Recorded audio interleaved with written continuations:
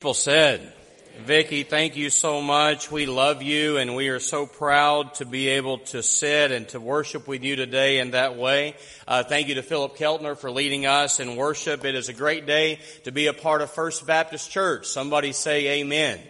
Several things I want to tell you before we get into the message today. First of all, tonight I want to invite you to a special movement happening in our community and growing from our community called Taking America Back to God. Tonight we're going to be at the Lone Star Cowboy Church, 6 p.m. out on Highway 22. I invite you to join us there. We believe that the foundation of God's Word is the only hope for the United States of America, and I pray that you'll come and join us there. Also, I'd like to announce last Sunday, we talked about Good News Corsicana and our local missions effort, and I shared with you about the Good News Cupboard. Ladies and gentlemen, the Good News Cupboard has been launched this week. It sets out on the other side of the Family Life Center. You may have seen it setting out there. Some of you love to park in that nice little spot next to the Circle Drive. It's no longer available for you to park there because the Good News Cupboard is established. Leave what you can, take what you need. It's going to be a place where homeless or hungry people can know the love of Christ as we share food with them. And then finally, when you came in today, you received 3 pieces of paper, or you should have, and one of those is a reminder that our church stands with children. It's Child Abuse Prevention Month, and obviously we as God's people believe in the protection of children and discipline of children that's appropriate and right for them. And so I just want to call attention to that today to remind you that we as a church are participating in that. To begin the message today, I want to talk to you about Evangelist Jay Strack. During his ministry, Evangelist Strack made his way to the Holy Land about 9 times. And on each of those visits, he always asked for and received the same exact Bedouin tour guide. And on each tour, he chose that same person because he wanted to witness to that person again and again about his faith in Jesus. And the last time that he was visiting with him, he explained that the Bedouin guide asked him, "Why is it that you're always sharing with me about Jesus?" And Jay Strack wasn't familiar with the phrase that the man used, and here's what he said. He said, "I understand, I guess, that you don't want to commit the sin of the desert." Well, Jay Strack wasn't familiar with that very phrase, and so he explained it this way. He said, "Sir, to the Bedouins, to the nomadic people, the ultimate sin is the sin of the desert, knowing where water is, but refusing to tell others of its location." Well, today, church, if we could use that term this morning, we could say that the sin of the desert may well be the greatest sin in churches today. And the reason I'm saying that is because you and I are well aware that we are living in a world that seems to be a wasteland of spiritual dryness, a wasteland of spiritual despair. And we as Christians know where the water is. We know where the water can be found. And if we choose not to tell others, friend, that's the greatest sin of all sins. And that means that telling others about Jesus, evangelism, it is a requirement for God's people. It's not optional for me and you. It's not optional for us as a church. It should be our obsession. It must be our obligation. It is the responsibility of First Baptist Church Corsicana. Somebody please say amen. And so with Mission Fest, as Greg shared with you earlier, our second week of Mission Fest, as it pushes forward, and we're reminded of missions today, I want to ask several questions. And I think these are key questions for us as we talk about being a mission-minded and Acts 1:8 church. And here's the questions. How do we really do missions effectively? How do we evangelize effectively? How do we really reach people for Jesus Christ? How can we be successful in bringing in the harvest for our Lord? Well, when you think about that, and you think about the secret of evangelism, obviously we need to study the master evangelist, Jesus Christ. And so this morning, I want to go to the passage found in John chapter 4, and you're welcome to go ahead and begin to turn in your Bible to that passage. If you failed to bring a copy of God's Word, Philip has done a great job of connecting you to that little pew pocket. There's also a Bible in there next to that Baptist hymnal. So we hope that you'll take that and read. But I want to tell you part of the story, and then we're going to pick it up in verse 29. This is the classic story that we call the woman at the well. And the story basically prefaces this way, that Jesus departs out of Judea on his way to Galilee. That was a northern journey. And to get from Judea to Galilee, he had to pass through a region known as Samaria. Now, Samaria obviously was filled with Samaritan people. Now, good Jews would not go through there because the Samaritans were a despised race. To put it very bluntly today, they were half-breeds. They were an intermarried relationship. The children produced from an intermarriage relationship between Jews and Gentiles. And because of that, they were a despised people. Yet Jesus chooses the straightest path, and it leads him to a city in Samaria called Sychar. Now, in Sychar was that classic place that we know as Jacob's well. And he goes to the well there, and as he sits and rests and drinks some water, a woman from that town comes to the well to draw water herself. Well, Jesus engages her in conversation. Folks, that was unthinkable.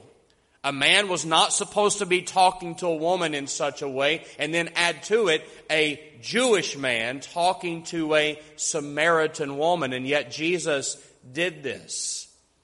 He begins to talk to her about water that would quench physical thirst, but then the conversation proceeds to living water that would quench spiritual thirst. And through a number of different things, he reveals to her, and she recognizes that he indeed was the Messiah that was promised in the Old Testament. The disciples who had gone into town for some supplies come back and they find Jesus speaking to a Samaritan woman. They thought it was unthinkable.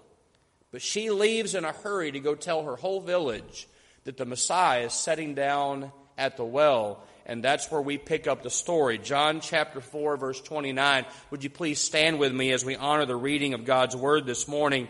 It is part of our custom here at First Baptist, and I love that we do that. John chapter 4, verse 29. Come see a man who told me everything I ever did, she said.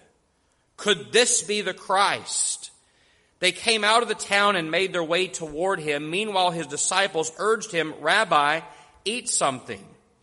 But he said to them, I have food to eat that you know nothing about. And then his disciples said to each other, could someone have brought him food? My food, said Jesus, is to do the will of him who sent me and to finish his work. Do you not say 4 months more and then the harvest? I tell you, open your eyes and look at the fields. They are ripe for harvest. Even now the reaper draws his wages. Even now he harvests the crop for eternal life, so that the sower and the reaper may be glad together. Thus the saying, one sows and another reaps, is true. I sent you to reap what you have not worked for. Others have done the hard work, and you have reaped the benefits of their labor. Many of the Samaritans from that town believed in him because of the woman's testimony. He told me, she said, everything I ever did. So when the Samaritans came to Jesus, they urged him to stay with them.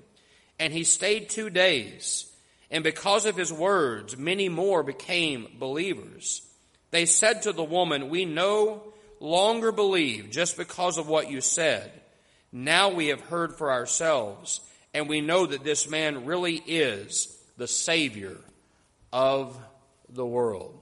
May God bless the reading of his word today. May God speak to our hearts as we study this passage. You may be seated. Now, church family, this whole experience of what Jesus said and what Jesus did reveals the secret to the questions I just asked. What's the secret to a great harvest anywhere and any time. And I think several things leap out to us today, and I'm going to go ahead and tell you what the 3 points of this message are. That we must see the masses, we must seize the moment, and we must share the message. Let's start off with we must see the masses. I find that in verse 35. When the disciples returned to Christ, Jesus says, "Open your eyes and look." Now, why does Jesus say that? Because apparently the disciples hadn't been looking. They had been to town to buy food, but they had not witnessed to a single person. The disciples had missed an evangelistic opportunity, but why had they missed it? Well, the answer, I believe, is very clear. 2 reasons: preoccupation and prejudice. Let's start off with preoccupation. When those disciples first went into town, they were preoccupied with their own needs, so much that they didn't see the need of anyone else. They had been so interested in getting physical bread, they had forgot to share the bread of life. They missed it because of preoccupation, but they also missed it because of prejudice. Now, let's go back to what I said earlier. The Samaritans were a despised people. The Jews despised the Samaritans. The Samaritans were not their kind of people. They were a different race, a different religion, a different culture. And these Jewish men, they never even considered that a whole city was ready to receive Christ. Now, before we're too hard on them, I want to confess that we're in danger of doing these same 2 things every day. You see, preoccupation is your and my greatest danger. We can become so wrapped up in making a living, so wrapped up in running a business, so wrapped up in raising a family, so wrapped up in building a home, so wrapped up in planning a vacation, so wrapped up even in pastoring a church that we can crowd out the eternal things of our life. We can so focus on the physical that we forget the spiritual. Now, a prime example of this comes from one of my college roommates. I love this man, and I enjoyed the time that I spent with him. We got to be roommates at college for 1 year, and he was once a faithful witness and missionary. I saw him, though, several years ago, and I asked him about his ministry now. And he said, "Danny, I'm entangled." He said, "My family and my job keep me from the ministry that I used to have." You see, my former roommate got entangled in what? The thorns of life. He got preoccupied. And I want to stand here today to say to you that I warn you against preoccupation. But I also have to warn you about the other, and that's prejudice. You see, these disciples were so blinded by their prejudice toward the Samaritans that they never saw the opportunity that God was giving them. There's a story about Larry McSwain, formerly the provost of the Southern Baptist Theological Seminary in Louisville, Kentucky, and here's what he said. He said, "We Baptists are missing the folks who are smarter and richer than we are and who are dumber and poorer than we are." And I want to add to what he said, I think we're also missing those who are just really different than us. But Jesus tells us we're not supposed to miss anyone. Let's go back to what we talked about last Sunday. The Great Commission says, "Go therefore and make disciples" of whom? All nations. All nations. Do you know what the Greek word translated nations actually is? It's the word ethnos. It's where we get our word ethnic. It literally means every race, every tribe, every culture, every continent. It's time for us to see the masses, you understand. It's time for us to have the same focus and passion of Mahatma Gandhi, the passion of his life. And I quote, he said, "is the last, the least, the lowest, and the lost." Church, it's time for us to go after everybody. We must seek to win all people for our Lord and Savior, Jesus Christ. Amen? Amen. See the masses. Next, we have to seize the moment. Verse 35 again. Christ's words, do not say 4 months more and then the harvest. I say the fields are already ripe for harvest. Now what Jesus is talking about here is very familiar to all of you who are ag people. And I know here in Navarro County that we have a number of those folks. Because Jesus is talking about the fact that a harvest is seasonal. The harvest soon passes. That time comes and goes. But Jesus knew that crops go through 3 stages: green, ripe, and rotten. Right? And he knew that the harvest is effective only at that one stage. But Jesus wasn't really talking about the harvest of plants, was he? He was talking about the harvest of souls, the harvest of people. He was saying that when the spiritual harvest is ready to be gathered in, we have to be ready to act. Urgency is essential to our mission. I want to take you to one of my favorite movies. Shown back in 1989, The Dead Poets Society. If you've seen Dead Poets Society, you know it's a movie starring Robin Williams. He plays the part of a teacher named John Keating. And in Keating's first class at this very upscale school, he takes his students into this hall of trophy cases. And he shows them the pictures of all these heroes from the past history of the school. And he tells them, all these men were as you are today. They were starting life with great promise. And all of you someday will be where they are. They're all dead, and so will you be. He said, what do you think they would say to you? And then he tells the boys to come closer to the glass, to press in close, and lean in to listen. And then in this whispery, raspy voice, he says this: Carpe diem. Carpe diem, carpe diem. Seize the day. I submit to you this morning that Robin Williams' words to those boys in the Dead Poets Society are so pertinent to the people of God that we cannot wait any longer. We have to seize the day, don't we? We have to seize the moment that God is giving to us. You see, every indication in the world today is that they are ready to hear the gospel. They need the gospel. People are hungry to be fed the living bread. People are thirsty to taste the living water. And yet too many churches are playing hide and seek in the county seat. They're not doing anything in relation to evangelism. And I want to tell you, FBC Corsicana is committed to not being that church. We're desiring to shine like a beacon on a hill for the world to see. We want people to know Jesus. We need people to know Jesus. This morning, we need to be reminded that any church that is not seeking the lost is lost. Let me say that again.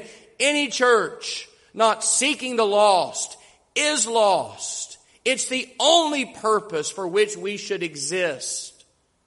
As fire is to burning, so evangelism is to the people of God. We cannot exist without it. It's time for us to see the masses. It's time for us to seize the moment because, friends, the fields are ripe unto harvest. Somebody say amen. See the masses. Seize the moment. Share the message. We have to share the message. I love the end result of this entire experience. Verse 39. Many of the Samaritans of that town believed in Jesus. What does it say? Because of the woman's testimony. And many more believed because of his words. Now here's the emphasis I want to make. Don't miss the power of words. Her words, Jesus' words, human words, divine words, the words of a witness, the words of God. Sooner or later, folks, all evangelism comes down to words. Somebody has to say it. Somebody has to tell what God has done. Somebody has to say what they've experienced. Sharing words is the secret to a great harvest. People ask me even this week, Pastor, what should I do to lead somebody to Christ? The answer is tell them the gospel. Share words. And as simple as that sounds, that's our basic problem. We're not ready or we're not willing to speak the words for Jesus. I can't tell you the number of times I've heard people say, well, the best way I can be a witness is to just live my faith. And yes, sometimes action speaks louder than words. But folks, it takes more than actions. Someone has to have the guts to bear witness. Someone has to speak the words for our Savior Jesus. Keith Parks was a grand name in Baptist life. He was deeply connected to the Cooperative Baptist Fellowship. You might remember he formerly served as the president of the Foreign Mission Board of the Southern Baptist Convention. And here's what he said. He said, as far as I know, we are never told in the Scriptures that we should prepare the hearts of the people. That's God's business. We are told to busy ourselves at sowing and reaping, and that involves telling others. Now, Keith Parks is absolutely right. So now the hard question.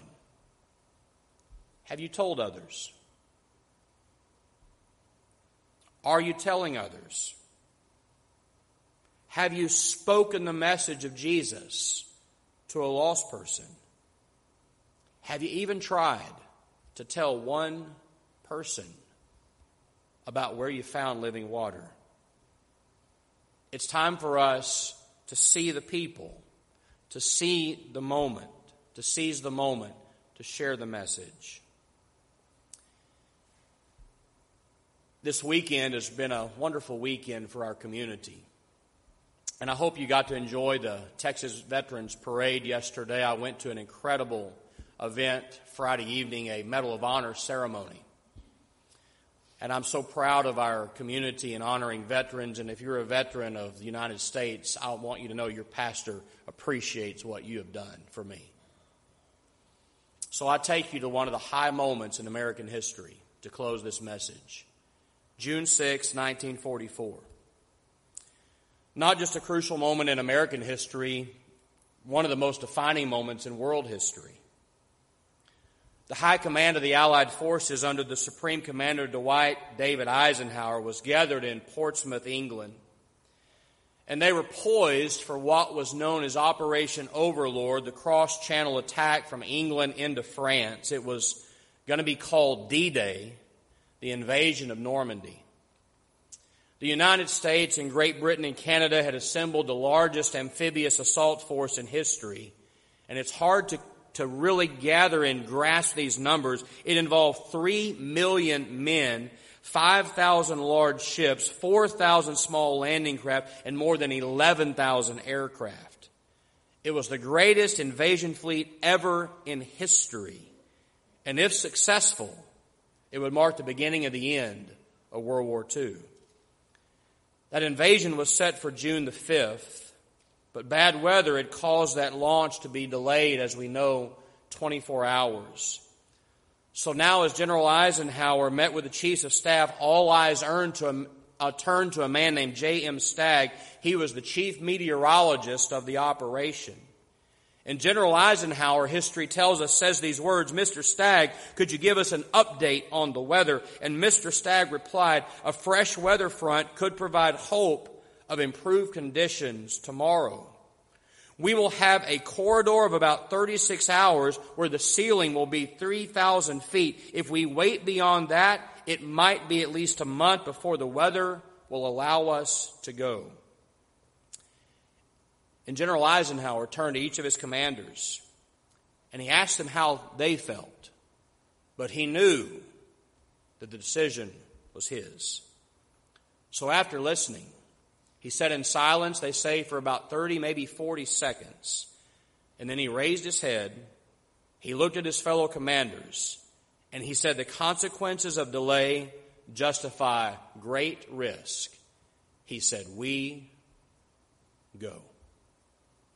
We go. Folks, our decisions as Christians to go affects more than the outcome of a war in time. It affects the souls of people for all eternity. You see, we're not sowing and reaping for tomorrow. We're sowing and reaping for everlasting life.